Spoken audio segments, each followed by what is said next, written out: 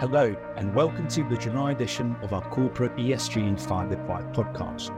I'm Nick Bullock from NowWest's ESG advisory team, and I'll be taking you through this month's key trend, Science-Based Target Initiatives, or SBTI's, new supplier engagement guidance, which aims to support companies decarbonise their supply chains, and the growing use of Scope 3 targets to put sustainable finance.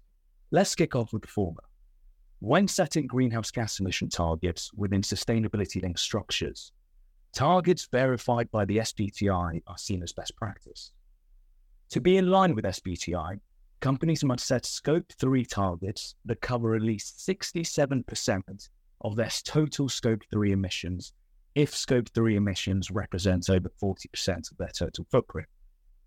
In addition to absolute Scope 3 emission reduction targets, SBTI's criteria recognises intensity targets, supplier and customer engagement targets, and even non-emission-based targets when appropriate.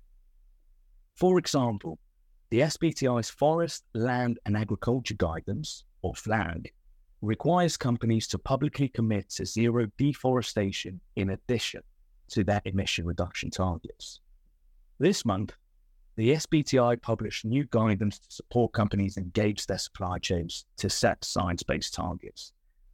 The guidance outlines how to develop supplier engagement targets, implement engagement programs, and ensure businesses fully understand what is required to achieve these goals, including accompanying trade impacts. It is tailored to companies with Scope 3 emission supplier engagement targets and is the first in a series of publications on supply chain emissions. The guidance comes as we continue to see Scope 3 targets being used within sustainability-linked facilities. We are seeing a growing expectation for companies to target Scope 3 emissions within sustainability-linked facilities where material to a company's overall greenhouse gas emission footprint. According to the Carbon Disclosure Project, CDP, technical notes, across all sectors, Scope 3 emissions accounted on average for 75% of a company's total Scope 1, 2 and 3 emissions. All companies that submit a target for SBTI validation have to complete a Scope 3 inventory, and the corporate net zero standard also requires companies to set targets that cover 95% of Scope 3 emissions.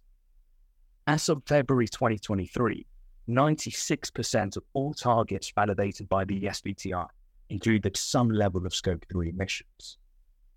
When it comes to setting targets, absolute targets are the clearest illustration of decarbonisation trajectory, with the preferred types of targets being absolute targets, intensity targets, or supplier engagement targets. Noting the challenges companies can face in influencing certain categories of Scope 3 emissions, we have seen companies include partial Scope 3 KPIs, which target the subcategories of Scope 3 which are most material and accurately reportable under a company's business model.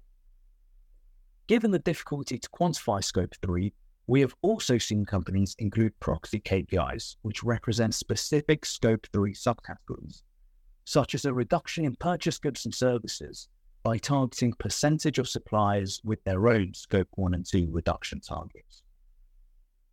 As borrowers continue to struggle with Scope 3 data availability and quality, there can be a disconnect between the market's desire for borrowers to target a material part of their total emissions and a borrower's ability to quantify Scope 3.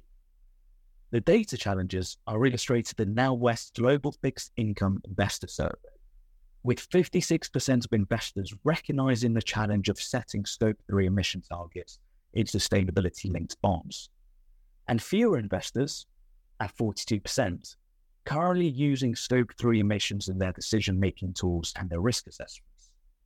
However, another 40% are expected to be doing so within the next 1 or 2 years. Moreover, it's becoming more commonplace to include ESG thresholds within procurement policies, with companies such as Arla implementing sustainability incentives for their farmers.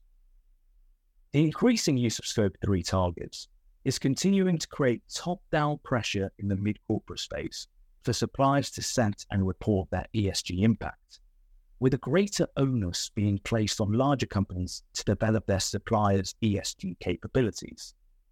In order to reduce the financial barriers of their supply chain transition, we are seeing an increased number of partnerships supporting the transition of supply chains.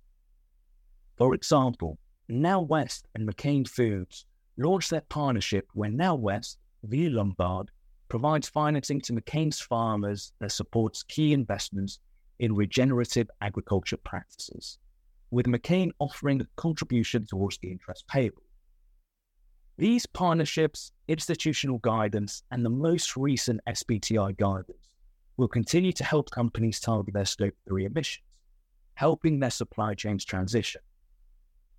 However, as noted by those same institutions, further regulation is needed to drive large-scale change.